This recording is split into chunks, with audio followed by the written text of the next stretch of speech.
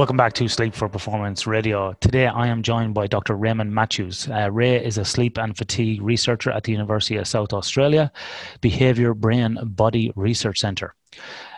Ray's research interest is in sleep and fatigue, and he has a background in military, which he'll talk about as well in this podcast, neurocognitive performance individuals, as well as team environments and interactions with technology. And Ray goes into detail about some of these devices as well and how we can sort of track our own sleep. Now, Raymond, although he is a bit of a crazy guy on the podcast, he is a very smart guy too, and was awarded Tony Winfield PhD Prize for the best PhD thesis. Ray undertook simulation-based research at the Apple Institute for Behavioral Science at Central Queensland University, followed by a postdoctoral research fellowship in the Karolinska Institute in Sweden. He's now back in Australia at the University of South Australia, where he is working as a research fellow at University of South Australia, as we said at the beginning of the intro. So Ray's real focus is around the interactions of sleep, circadian systems, effect of sleep loss and shift work, and more importantly, the ways we can protect ourselves against these and sort of minimize these fatigue-related errors and what countermeasures we can put in place. He's also going to talk briefly at the end of the podcast about countermeasures that he's investigating and some of the more novel ones as well. As always, you can follow us on Twitter at Sleep4Perform. You can email me at iandunican@sleep4performance.com.au, and sleep4performance.com.au website has got all of this information at any time. Be sure to check out the show notes for this episode, as Ray has provided some additional information for this episode. Also, as well, if you are enjoying the episode, please share it on social media. And more importantly, if you have the time and you feel like it's valuable, please go to iTunes and give us a review and a rating. That would really help in terms of bumping us up to get the podcast out to everybody. Please remember, this podcast is free to everybody, and the production of it, sort of the input, is all done by people's free time. It's a non-for-profit platform there to promote sleep science and education and performance. So please, if you could help us share this message and spread it out, we really appreciate it. Okay, into the episode. Exercise and diet are well established in society as two pillars for optimizing our health. However, both are supported by a foundation that is often forgotten, yet even more integral to our health, namely sleep.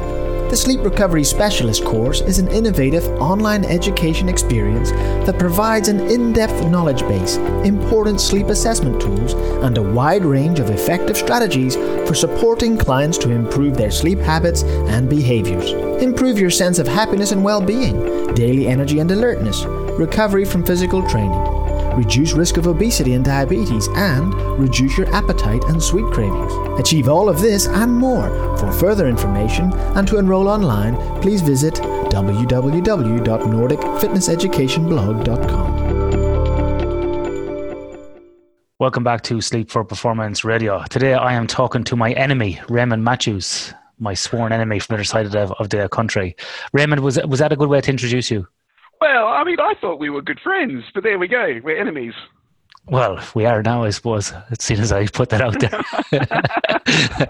Raymond is one of the great guys I like to annoy on Facebook with just phishing comments. I think the word is, what did the young people call it? A troll. I like to troll Raymond on Facebook, so yeah. Well, it's not just on Facebook, any meeting, I think. In general life. Yeah. So, although I do troll Raymond, I do respect his work, and I've seen him present many times. And although he is probably twice as mental as I am, Raymond does some great work in the sleep science, chronobiology, shift work community. I've been chasing down Raymond for a few years because Raymond was in Australia. The last time I saw Raymond was sitting beside Raymond with her under the stars of Ayers Rock of a romantic outside dinner. Was the last time I saw Raymond face to face. And then he went off to Sweden, he ran away, and now he's come home to Australia. Yeah. So, and we finally managed to nail Raymond down to do this podcast via Zoom today. So you're back home, Raymond? Yes, back to Sleepy Adelaide. Back into doing conventional research, which is quite nice. I'm enjoying all the stuff that I've got going on here.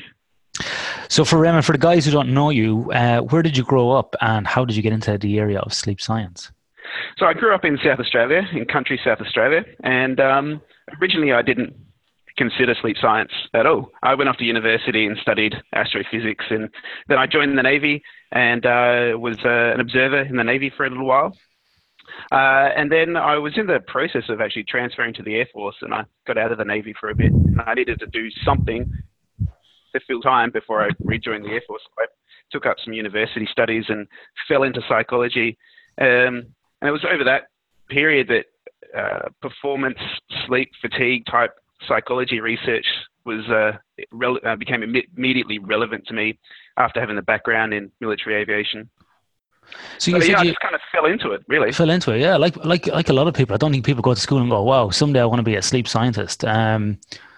It never really seems to be on people's radar. Everybody kind of falls into it by accident. But you said there, Raymond, you did astrophysics. Did you do an undergraduate degree in astrophysics? I started one. I didn't end up finishing it. It ended up. Yeah, so that was quite a journey. Starting a degree in astrophysics, and actually graduating in psychology and physiology. A bit of a quite a difference. Was there any sort of shared learnings, commonality between those two kind of different disciplines in the scientific area?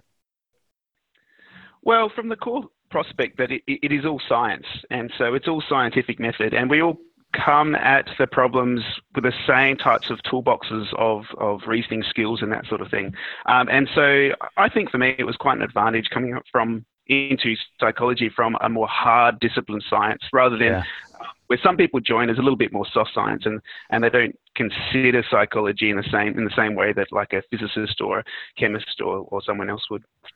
Yeah, sure. And what made you join the Navy? Was that part of a kind of a program from university into the Navy, or did you go in as you wanted to be like Tom Cruise? No. I think I was always destined to end up in the military at some point. I had been a cadet for a number of years. I had my pilot's license before I had my driving license, my full driving license. So I was always pretty keen. I spent a lot of time down at the RAF base in South Australia, down at Edinburgh, just doing whatever I could at the time. And so, yeah, I always thought I was going to end up there. And I actually thought I was going to end up as a pilot in the Air Force. And it was looking that way. And then the Navy jumped up and said, "Oh, we've got lots of openings here. Why don't you come do something with us?" And I was thinking, "Oh, well, different uniform. Can't be that bad." So I ended up in the Navy. And so why did you leave the Navy? If you were so kind of, focused on it, why did you jump out? Yeah, I never really intended to leave the military. I was looking at transferring over from the Navy to the Air Force because after I did my flight training, navigation training down at East Sale, the RAF base there, I kind of realised I fitted in the Air Force a little bit better. And there was the exact same positions over with the Orions at the time that I was doing. So I was looking at transferring, and at the time, the Navy was really trying to hold on to, young officers that had just been qualified sort of thing. It was going to be far easier politically to leave and rejoin than to try and get a transfer. It was just the state of the military at the time, though. Yeah. Yeah. And so you never went back then. You obviously, you never fulfilled that destiny. You went off then and started a PhD.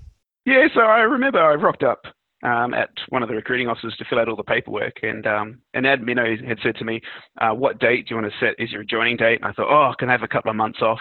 And then she said, "You can actually have off up to 5 years and it'll still count as a transfer." I was really? Like, well, maybe I'll take a year off. Just come back from deployments, and I was all cashed up, and I was young, and I'd come back from intensive trainings back to back pretty much throughout my military career, so I was looking forward to having some time off.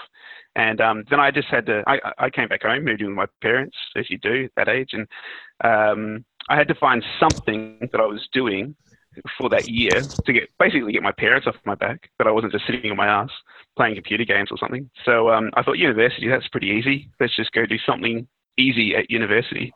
And psychology seemed like a bit of a bludge at the time. And so just to clarify for our listeners, you were a naval officer. Yes. So don't hold that against me. No. It just all makes sense that a naval officer wants to go home and play games and then go and do one of the easier courses at university. I'm just drawing the lines here. Yeah, exactly.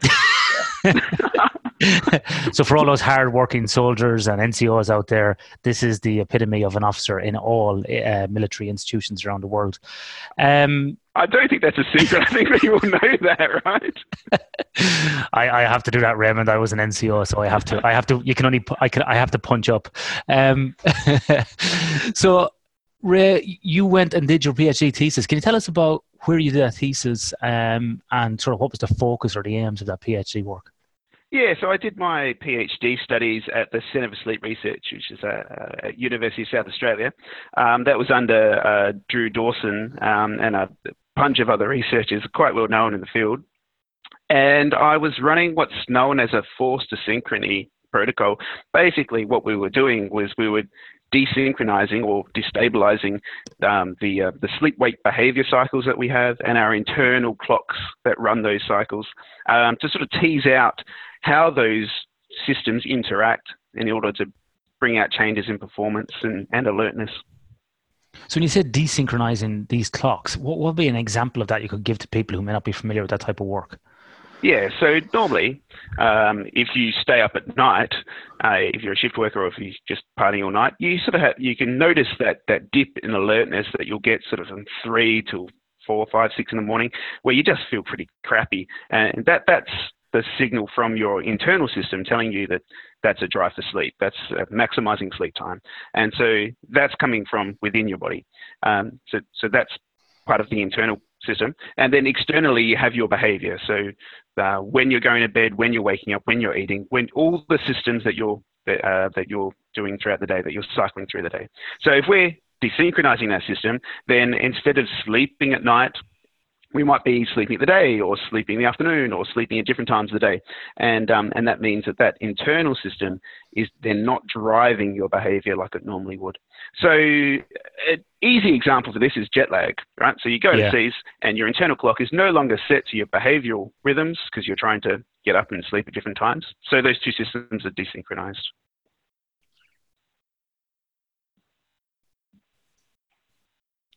Are you still there, Ray? Yeah, I'm here. Yep. Oh, I thought you fell asleep there. Sorry. That sinking feeling. So, for example, Ray, then you said about people going overseas. If somebody went, let's say, from Adelaide to Las Vegas, they're completely desynchronized. Plus the behavior of staying up and gambling, eating at odd times, not exposure to sunlight. This would be an example of where people would be, completely desynchronized internally and externally, using your terminology. Yeah, definitely. And then through other things that will synchronize the system, things like bright light, for example, is a good one.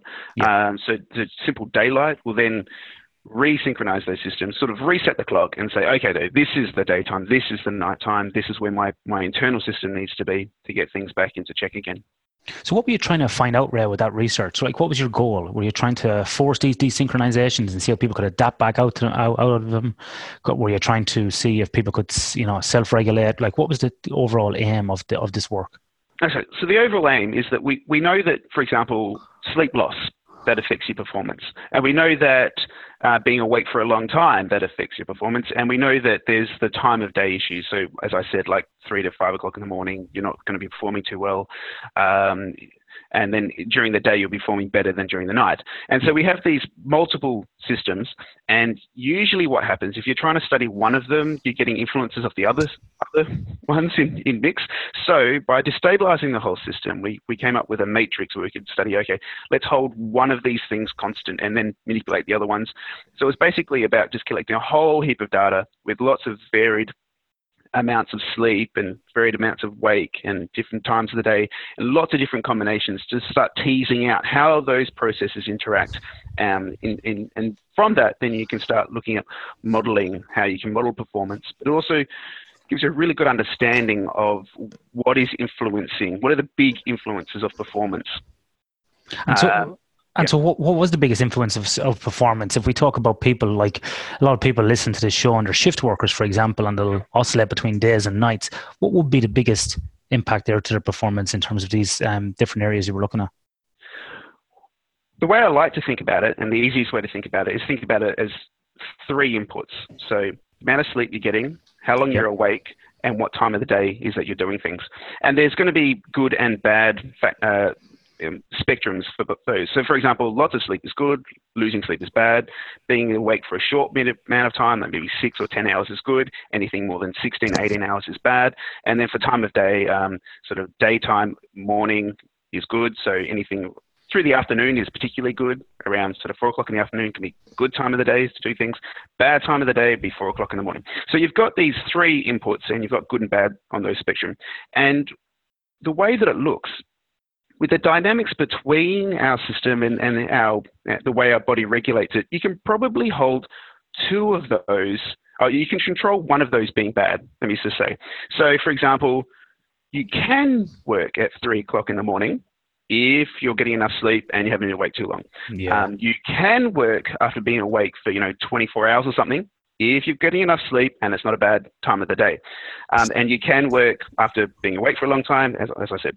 So there seems to be a little bit of elasticity in our systems that we can manage those sorts of things. Now, this is kind of really important because years ago, Drew Dawson, I've got the paper here actually, I'll tell you the year that it was on, but he had a quite famous Nature paper which was reporting 17 hours of prior wake. Well, that was in 1997, that paper. I was just actually putting a slide together 20 minutes ago on this. Yeah. I like to talk about that one because that's like one of the most misquoted papers in our field now because so he aligned 17 hours of prior wake was about the same as being 0.05 drunk, which everyone kind of set up and sort of understood that. But from this research that I did during my PhD, you can sort of see that, well, you can get to about 0.05 drunk with far less prior wake at different times of the day, and also losing sleep then changes that dynamic as well. So let me give you an example. If you've only been awake for 4.5 hours at midnight and you've only been getting 4 hours of sleep, then that's the same. That's about performance at 0.05 drunk. Conversely, you could be awake for 14.5 hours at 4 o'clock in the morning, but if you're getting 8 hours of sleep, then that's the same as being 0.05 drunk. So I've got some nice graphs that I might get you to put up on one of your pages that you can sort of track how these change over those three dimensions. And I guess the take-home message for me is, while the mathematics that drives this is quite complicated, the system's actually really straightforward. And all that you really have to do is try and plan in advance and say, okay, we'll be driving home at 6 o'clock in the morning after a night shift. I need to make sure that I've got enough sleep. And if I can't do that, then I need to make some arrangements that I don't do it. So like we take alcohol and we don't happen to just find ourselves out late at night drunk with no way to get home. We plan ahead and say, well, I'm going to go out, I'm going to drink tonight. I'm probably not going to be in a state to drive home, so I'm going to plan not to. And I think if we do the same thing with fatigue, then we can keep ourselves safe quite easily, rather than just trying to make judgment calls at the time. Oh, am I tired? Yes, no, I feel fine. Oh, I'm going to drive, and that might not be safe. That's a really interesting way of equating it to something else that we're very familiar with. And over time, sort of 50 years ago, people would drive home with a few drinks and self-assess and go, I'm okay. But now, because of, I suppose, the external regulatory framework around that and the impact of people's, I suppose, losing their license, fines, or potentially, killing somebody, those sort of, the risks are well known, well communicated, and people people do still take the chance, but obviously a lot less than previously. So it's an interesting way that you equate fatigue and decision making around that as well, because you're dead right, Ray. We see this obviously through papers that we look at. You've seen it in your work, I've seen it with athletes, and more importantly, when I go out and consult with companies in mining, oil and gas, transportation, aviation, same thing as well. People have this kind of idea, well, I'm not an idiot. I know if I'm tired or not, but when they say they're not an idiot, 9 times out of 10, either the modeling, using biomathematical modeling, which has got some similarities with your work, will show that they're in this state of, extreme fatigue, if you want to use that word. And also, if you're using actigraphy, tracking the sleep and wake patterns of those people over time, you can see that they are in a state of, chronic sleep deprivation. Absolutely. And then to your point is like, coming off night shift, for example, the time of day, driving home, you overlap all of those factors, and it's just risk upon risk upon risk, and it builds up. Absolutely. Yeah. And it's very predictable, and it's very easy to see these things once you understand the mechanisms that you're playing with. And I like the analogy to alcohol because it's also you have a lot of other analogies, like, for example, when the alcohol laws were first coming out, you would have a truck driver and they might say, oh, I understand that someone else can't drink 6 beers and then drive, but I can, because I do that, and I can do that. And over time, that person has then come to understand, okay, well, that's now illegal. I can't do that, even though I think I can. And I think we're in the same place with fatigue, where shift workers, or there'll be some that will say, oh, I understand that this person or other people can't be awake for 24 hours at 6 o'clock in the morning and then drive a car, but I feel that I can. And we need to say, no, you actually can't. You're actually impaired. You don't know that you're impaired, but you're not in a good state. And just because you've done it before and you haven't crashed the car doesn't mean that it's a safe thing to do. So getting that message across is really important. And then helping people to track their own performance, and then they'll realize that they're impaired is really important, because the one thing that declines with your own performance and abilities is your ability to rate your own performance. So people just don't realize how badly impaired they are. And I know this from personal perspective, and staying up all night doing studies and things. At times I'll watch someone do, for example, a half an hour or 40-minute driving simulator task, and they'll crash the simulator. And then I'll be like, oh, okay, that's the end of my shift. I'll drive home. And then I go, hang on a sec. I'm as tired as that person because they've gotten about as much sleep as I have. Should I be driving home? And you have to really stop yourself and think about it when you're in bed like that, and force yourself to make other choices, which is the hard thing to do when you're already impaired. Like, if you're already impaired, you don't want to add more issues to trying to get home. You're like, oh, I'm already tired. I just want to get home. I don't want to have to call a taxi. I don't want to have to sleep where I am. So it really does take prior planning to get yourself out of those situations.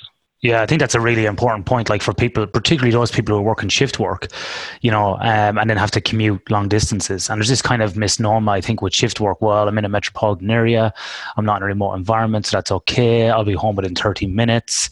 But you've still worked a 12-hour shift, and you might be in a control room or like an air traffic controller, as an example, but you're still, being awake at those times. And although you might be commuting in a high-risk environment, such as, a remote operation like a mine site, or having to drive a significant long distance, even that small commute of 15 to 20 minutes, you're still going to be at risk, although your time on that task is obviously less than driving an hour, but you still may be at risk.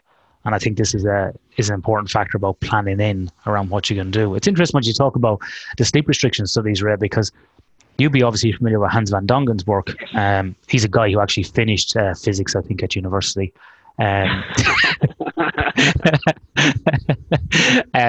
like his work around modeling and stuff, but he's got a great paper from 2003 that was published in Sleep that shows these performance lapses, and it's comparing people to getting no hours of sleep a night, 4 hours, 8 hours, 6 hours, and showing the performance lapses. And it's really evident from that graph over the number of days of sleep restriction, because people will often go, well, I'm not going to get no sleep. That might happen every now and then, but I get 6 hours and I get by okay. But when you look at this 6 hours versus 8 hours of sleep, the difference between the performance lapses or the errors that people make, it's staggering. So, and this is another thing, coming back to your point about self-assessment, people are really bad at assessing their own sleep. It's one of the worst sleep measures. And in other work we found with shift workers and athletes, the sleep duration is more akin to time in bed.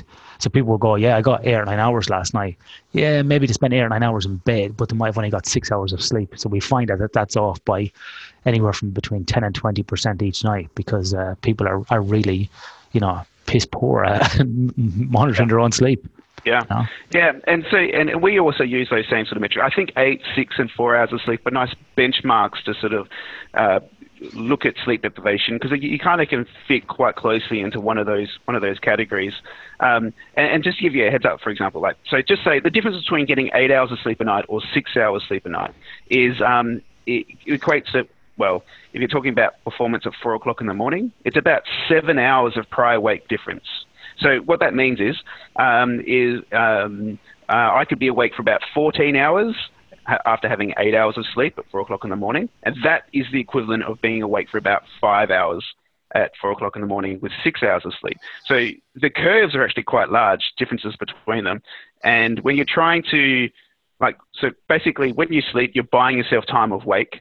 The amount of time that you're buying is far less when you're only dropping your sleep by about 2 or 4 hours.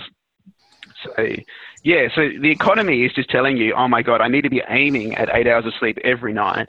And then if I'm not, then that's having a influence on my performance at critical times. So after 20 hours awake or at 4 o'clock in the morning. That's when it's really going to matter. Yeah, but also, Ray, as well, it's not just the one night of sleep, it's the sustain. So for people who are doing long-term shift work as well, who might do like a week of nights or, a week of days and then switch on to a week of nights and have a week off, for example, it's also the long-term sleep deprivation. So have you looked at that, or if not, what's your thoughts on that? Oh, that's definitely a really big issue, this idea of the chronic, we call it chronic sleep loss opposed to the acute, the one over a couple of nights stuff. And so I did some research with some collaborators on oil rig workers. And the big thing there was we were just seeing after the 2 weeks that they were offshore doing their shifts, you could just see the fatigue. So we see ratings of sleepiness just slowly climb over the shift. And you start going, oh my God, if they want to extend the time that they're offshore by like another half a week, they're putting themselves into a really dangerous zone there.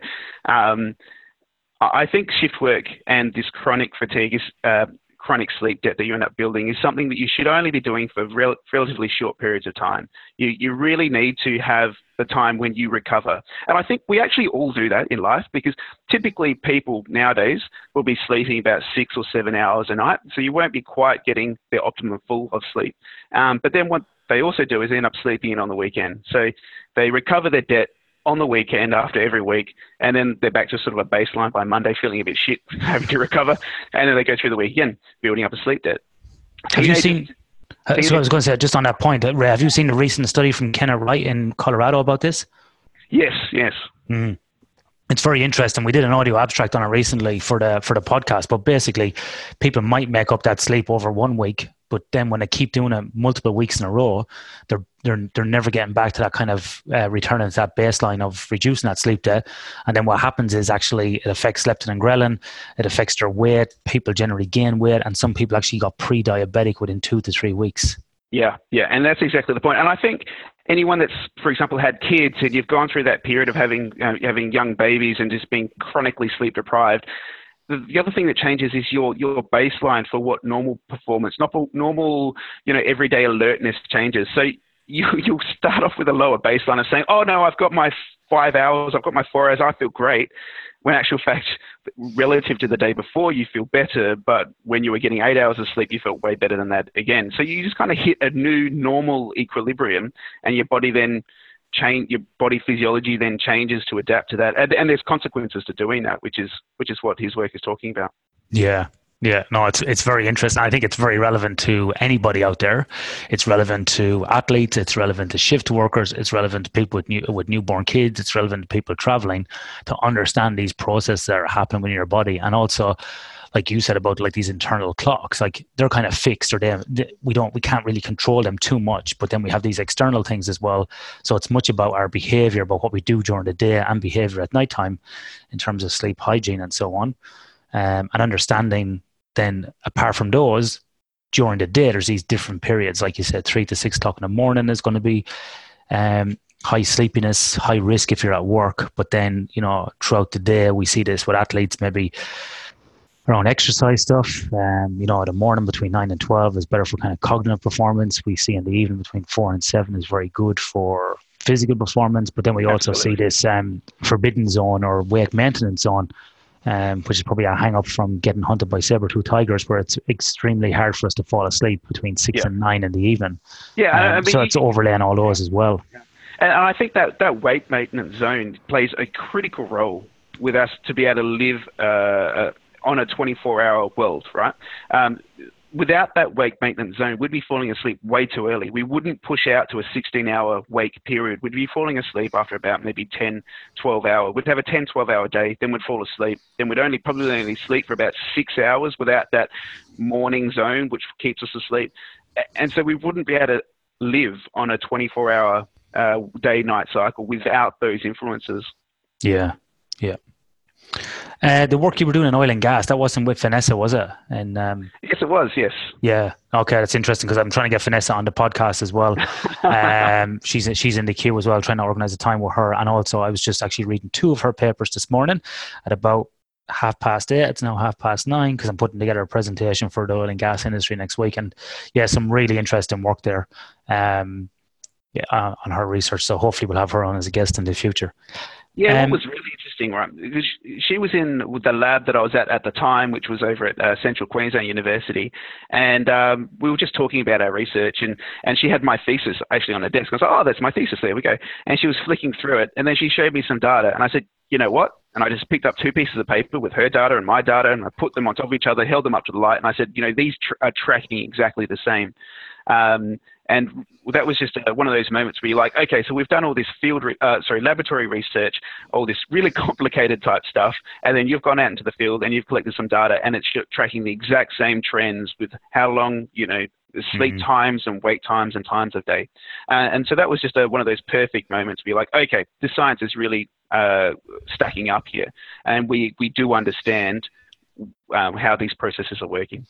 Yeah, and look, not preempting Vanessa's interview on the podcast, but I will. You know, some of her data is really interesting. I've been put into a table this morning. She looked at people offshore before they went offshore to a platform, whilst they were offshore, and then when they came back. And it's very interesting because their sleep duration, you know, was 7 hours when they were at home, 6.5 hours while they were offshore, and then a little over 7 hours when they came back. And that's only for day shift workers only she was looking at. So that's not including those night shift workers. And those day shift workers were working 7 to 7. So kind of falling into good kind of chronobiology kind of principles for working shift work or extended day shifts. But what's interesting is what you're talking about, Ray, is once they start doing overtime, that's when the issues started becoming, when we start looking at that data and other data from Kathy Parks, is once overtime started to come into that, which plays into your world, extending the wake time, the time of day, that's when the risk really gets exacerbated. And more importantly, then it actually affects the next day's sleep as well. Absolutely. So once overtime comes onto it. And not just the overtime as well, then extending those shift rotations out longer, because once you're building up a chronic sleep debt, then, you know, working an extra 3 days, that might be when you end up falling into the risk zones.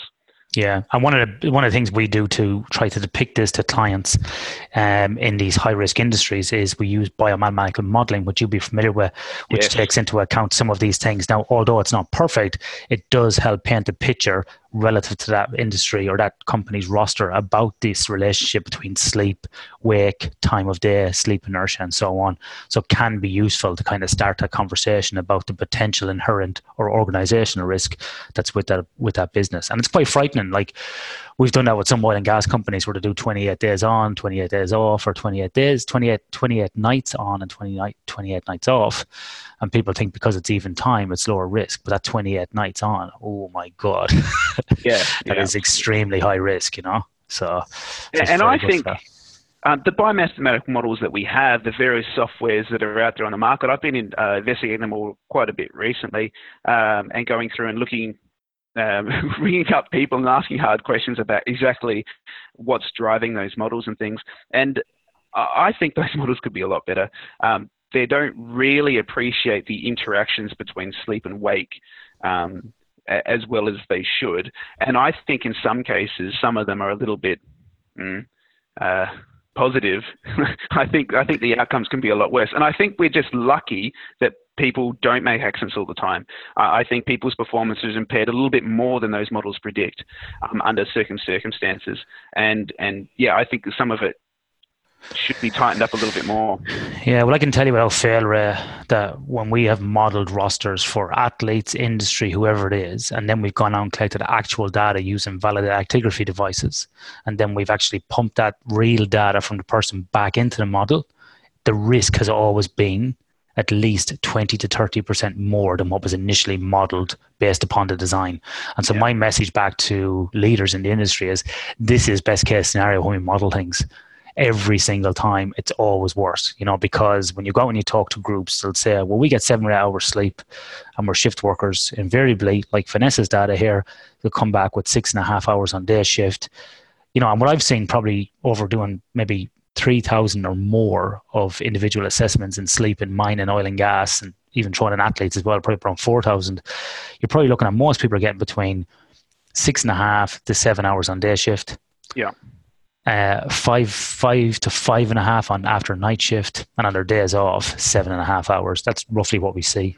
Yeah, and that sounds about the figures that I expect to see. The thing with these models, right, is they'll take into account like some time of day influence, but they're not taking into account any chronic sleep debt. They're only ever predicting from the last maybe 24, 48, or there might be some hangover from a little bit longer. So the chronic stuff is really missing. And the other stuff that's missing is that they just don't understand, or the models don't take into account for the interactive effects. So as soon as you start expanding hours of wake, then the amount of sleep time you've had matters way more. Yeah. So it needs to be really quite complicated, maybe three-way, even in some cases four-way interactive terms in these models, which no one is at yet. Like we're really talking maybe a very slight two-way interaction on some things, and then you're kind of just ignoring a lot of information, like, for example, chronic sleep debt, for example, or how the effects of time of day are changing after you've been awake for a long time, those sorts of things. So, I mean, there's a huge amount of work that we need to do. But the problem is, if you come out and say these models are not good, people don't want to use them. And then that's a worse situation. But also people want to defend their models because they spend all the time working on them. And you're like, okay, your model's okay, but we can be doing a lot more. So it's a hard place. And I think, Ray, the thing is, like, you have to look at modeling in context of an overall strategy, we'll say, for fatigue risk management or athlete management performance, whatever it may be, and look at it in the context of the other data. So what data are you collecting from the guys out there that are actually doing the work? You know, what does the local legislation, regulations say? Have we assessed people for the prevalence of sleep disorders? Is that affecting it? Have we collect actual data from the guys being objective or subjective? Have we used validated questionnaires? Have we looked at productivity? Have we looked at performance? Have we looked at errors? Have we looked at accident rates? And you need to put all those things together and try and paint a picture. Now, the challenge I find in this area is, and this is for a lot of listeners as well, whether it be athletes or shift workers, is it's not a kind of a binary relationship where X equals Y or one affects the other. It's a multivariable type of thing. And you know, every time you do this type of work, the answer may be different. And we often get accused in sleep science, I think, of like, oh, you said this, but now you're saying this. Yeah, because it's different, because it's in a different context. This is an underground mining operation. This is a submarine. This is a remote mining operation. This is aviation. It's a different context. And so you have to look at it in the context of what's happening. And also as well, I think from an industry point of view, it's very difficult, I think, for sleep scientists dealing with some of the harder sciences, because coming back to your point about physics being like kind of hard and psychology or sleep being more on the soft side sometimes, one of the things that we find is that when we go out and we talk to people in businesses, from an engineering perspective, they think about systems and they think about these inputs, they think about a process happening and think about outputs coming out. And it's this kind of linear relationship. And with sleep and performance, it's never that. For me, it's like, you know, throwing wet tea bags to the roof and seeing how many's going to stick, and that paints the picture. Because it can be that variable by times, you know. And the humans are way more varied than anything in the physical sciences. And really all that means is the problems that we're dealing with are complicated, and there's lots of this. And so when we're looking at sort of a couple of those factors, probably the big factors, that's giving us outcomes. And obviously the more factors that we take into account in terms of, you know, the people's individual differences in age and all those sorts of health and all those sorts of things, then we get better outcomes. The thing is, though, it also just shows how strong the effects are that we play with, that even with other variables and in the mix, we still come out with quite large outcomes. Mm-hmm. So it does really, if anything, just signify how important sleep is. So Ray, you've done all this work. You're back in Australia. You have no excuse. Where is your work leading to now? I know you're probably looking at some interventions, countermeasures. You're probably looking at building upon this work. What's the goal of your work now, or what are you trying to achieve? Yeah, so at the moment I'm looking at countermeasures for sleep inertia, and this is probably a good point to just touch on some of the work I did over in Sweden as well, because that's sort of directly leading to where I'm at the moment. Because over in Sweden I was looking at medical doctors who are working in the intensive care units at the big European hospitals, and we're talking huge hospitals over there. I was kind of staggered at how many beds these large hospitals are, and the doctors over there were working from about 3 in the afternoon through to about 8 or 9 in the morning. So they were usually doing about 16-hour night shifts, which are pretty full-on night shifts. So, you know, anything that I've seen in the military or elite athletes or even special forces, these guys are kind of up there. They're kind of going, and then, an accident will happen and they're back into surgery again. And they'll try and get some sleep to combat their fatigue during their shift when they can. And so that might be, they might have a quiet night and they might be able to get down at midnight and have 2 or 3 hours, or they might be working right through and sort of maybe 5 o'clock in the morning, get half an hour kip, and then keep going out to their changeover at 9 o'clock. So some of these are pretty extreme circumstances. And initially going into there, I was mostly interested in their fatigue. And then after tracking doctors overnight and following them around, I realized that the big issue for them was actually sleep inertia. So what that is the grogginess and the performance impairment that you feel immediately upon waking up. So for these guys, like emergency services and military and other contexts, they're waking up and then they have to immediately perform. For some of this, it might be like answering a question on a phone to the nurse about a patient or changing a dose or something, or it might be literally getting up, walking over into the surgery, scrubbing up and starting surgery.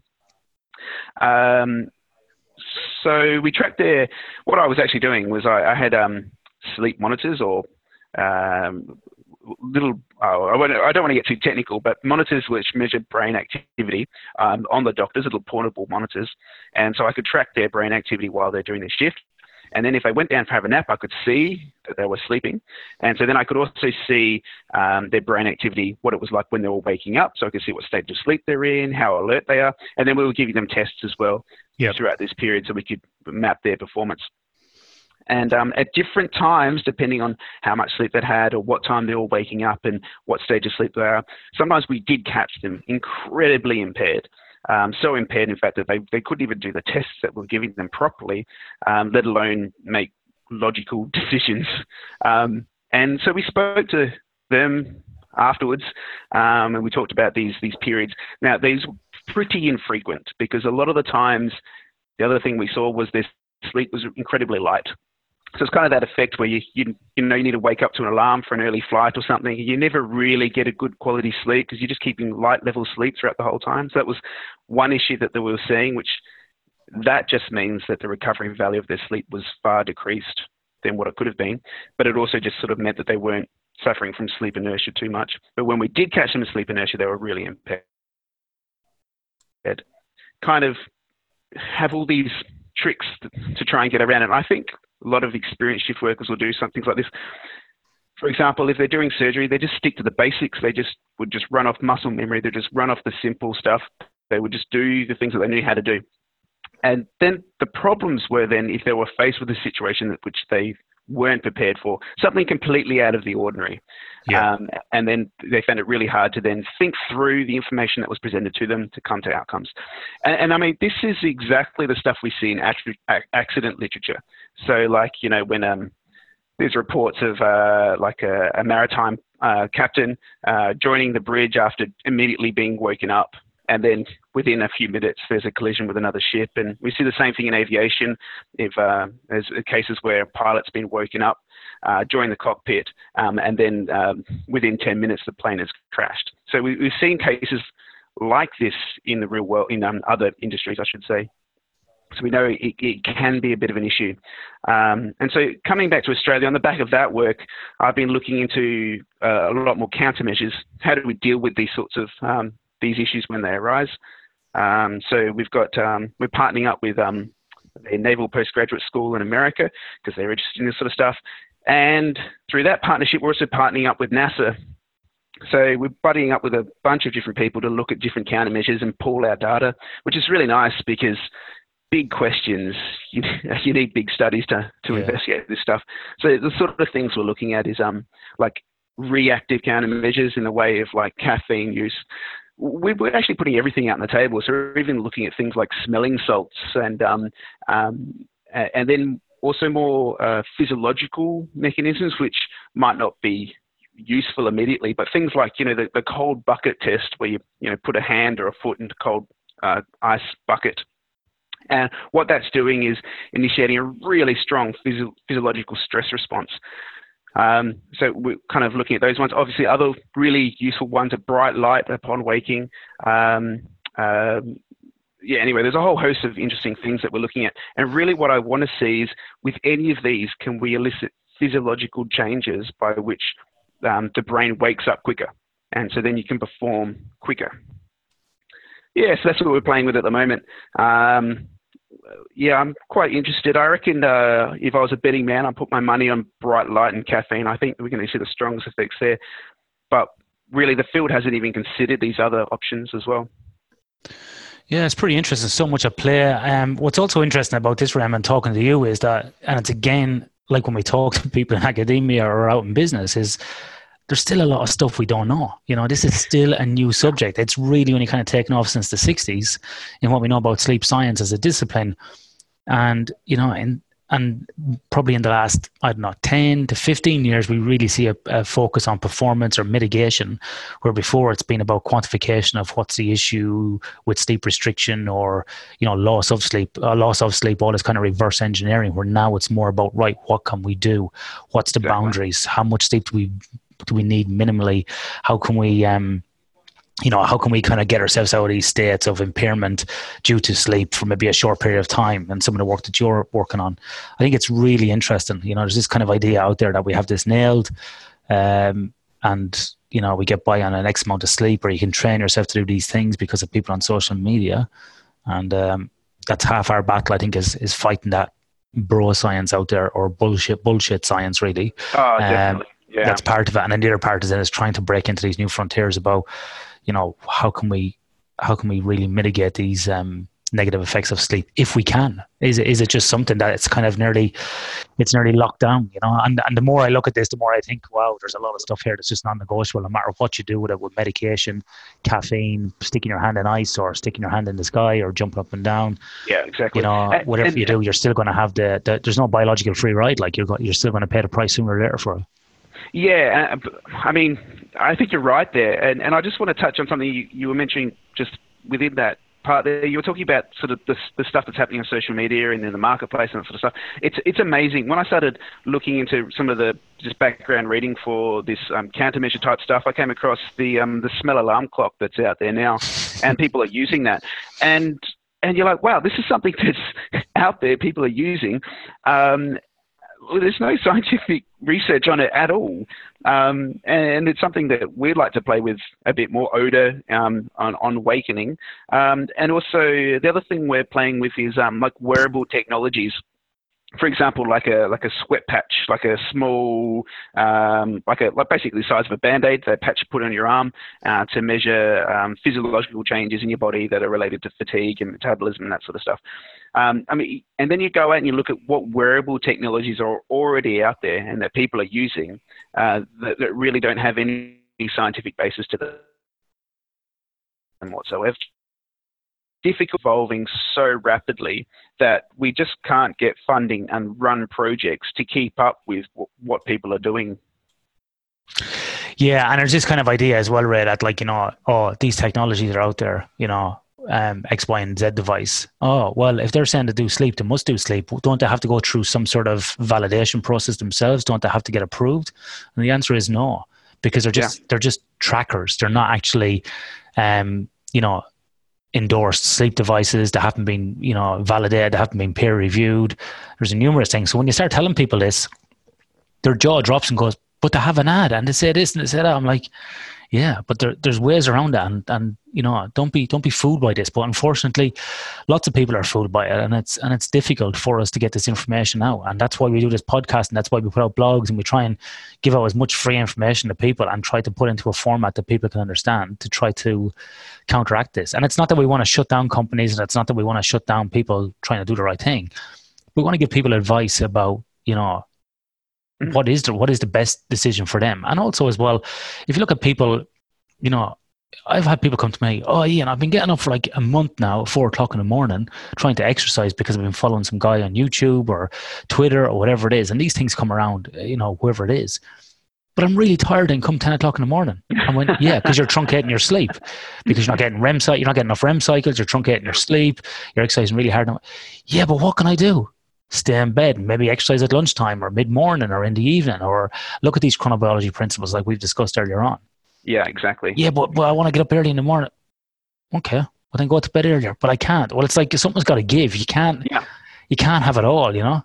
So, Yeah, and it's amazing. Like so sleep research is something that, well, sleep itself has been something that humans have always been interested in. So you can go back to like ancient texts, whether it's like any ancient society, whether it's like ancient Egypt or even biblical texts, and anything from like sort of prehistory, right? And you can track how people thought about sleep. And it's amazing when you see like scholars at the time that we're talking like, 1,000 years ago are saying things like, oh, look, we usually go to bed just a few hours after the sun sets and wake up just after the sun rises. And so I just sort of did the numbers on that. I was like, oh, that's perfect. That's about an 8 hours sleep in most places of the world. And you go, okay, so we at some points knew that there was healthy ways to do this. And now we live in a society where we just push all of our instincts out. And so now we have to just like tell people, okay, it's really important to, for example, even eat on a cycle, like eat 3 meals at the same times of the day, because then that's a set cycle that your body can adapt to. And the same thing with sleep, like set up the routine, go to, basically all of this would be solved if we just slept when we were tired. But Whoa, Ray, listen. Ray. We can't be coming out with extreme statements like that. I can. You can't say, Ray, if people are tired, just go to sleep. That just does make no sense.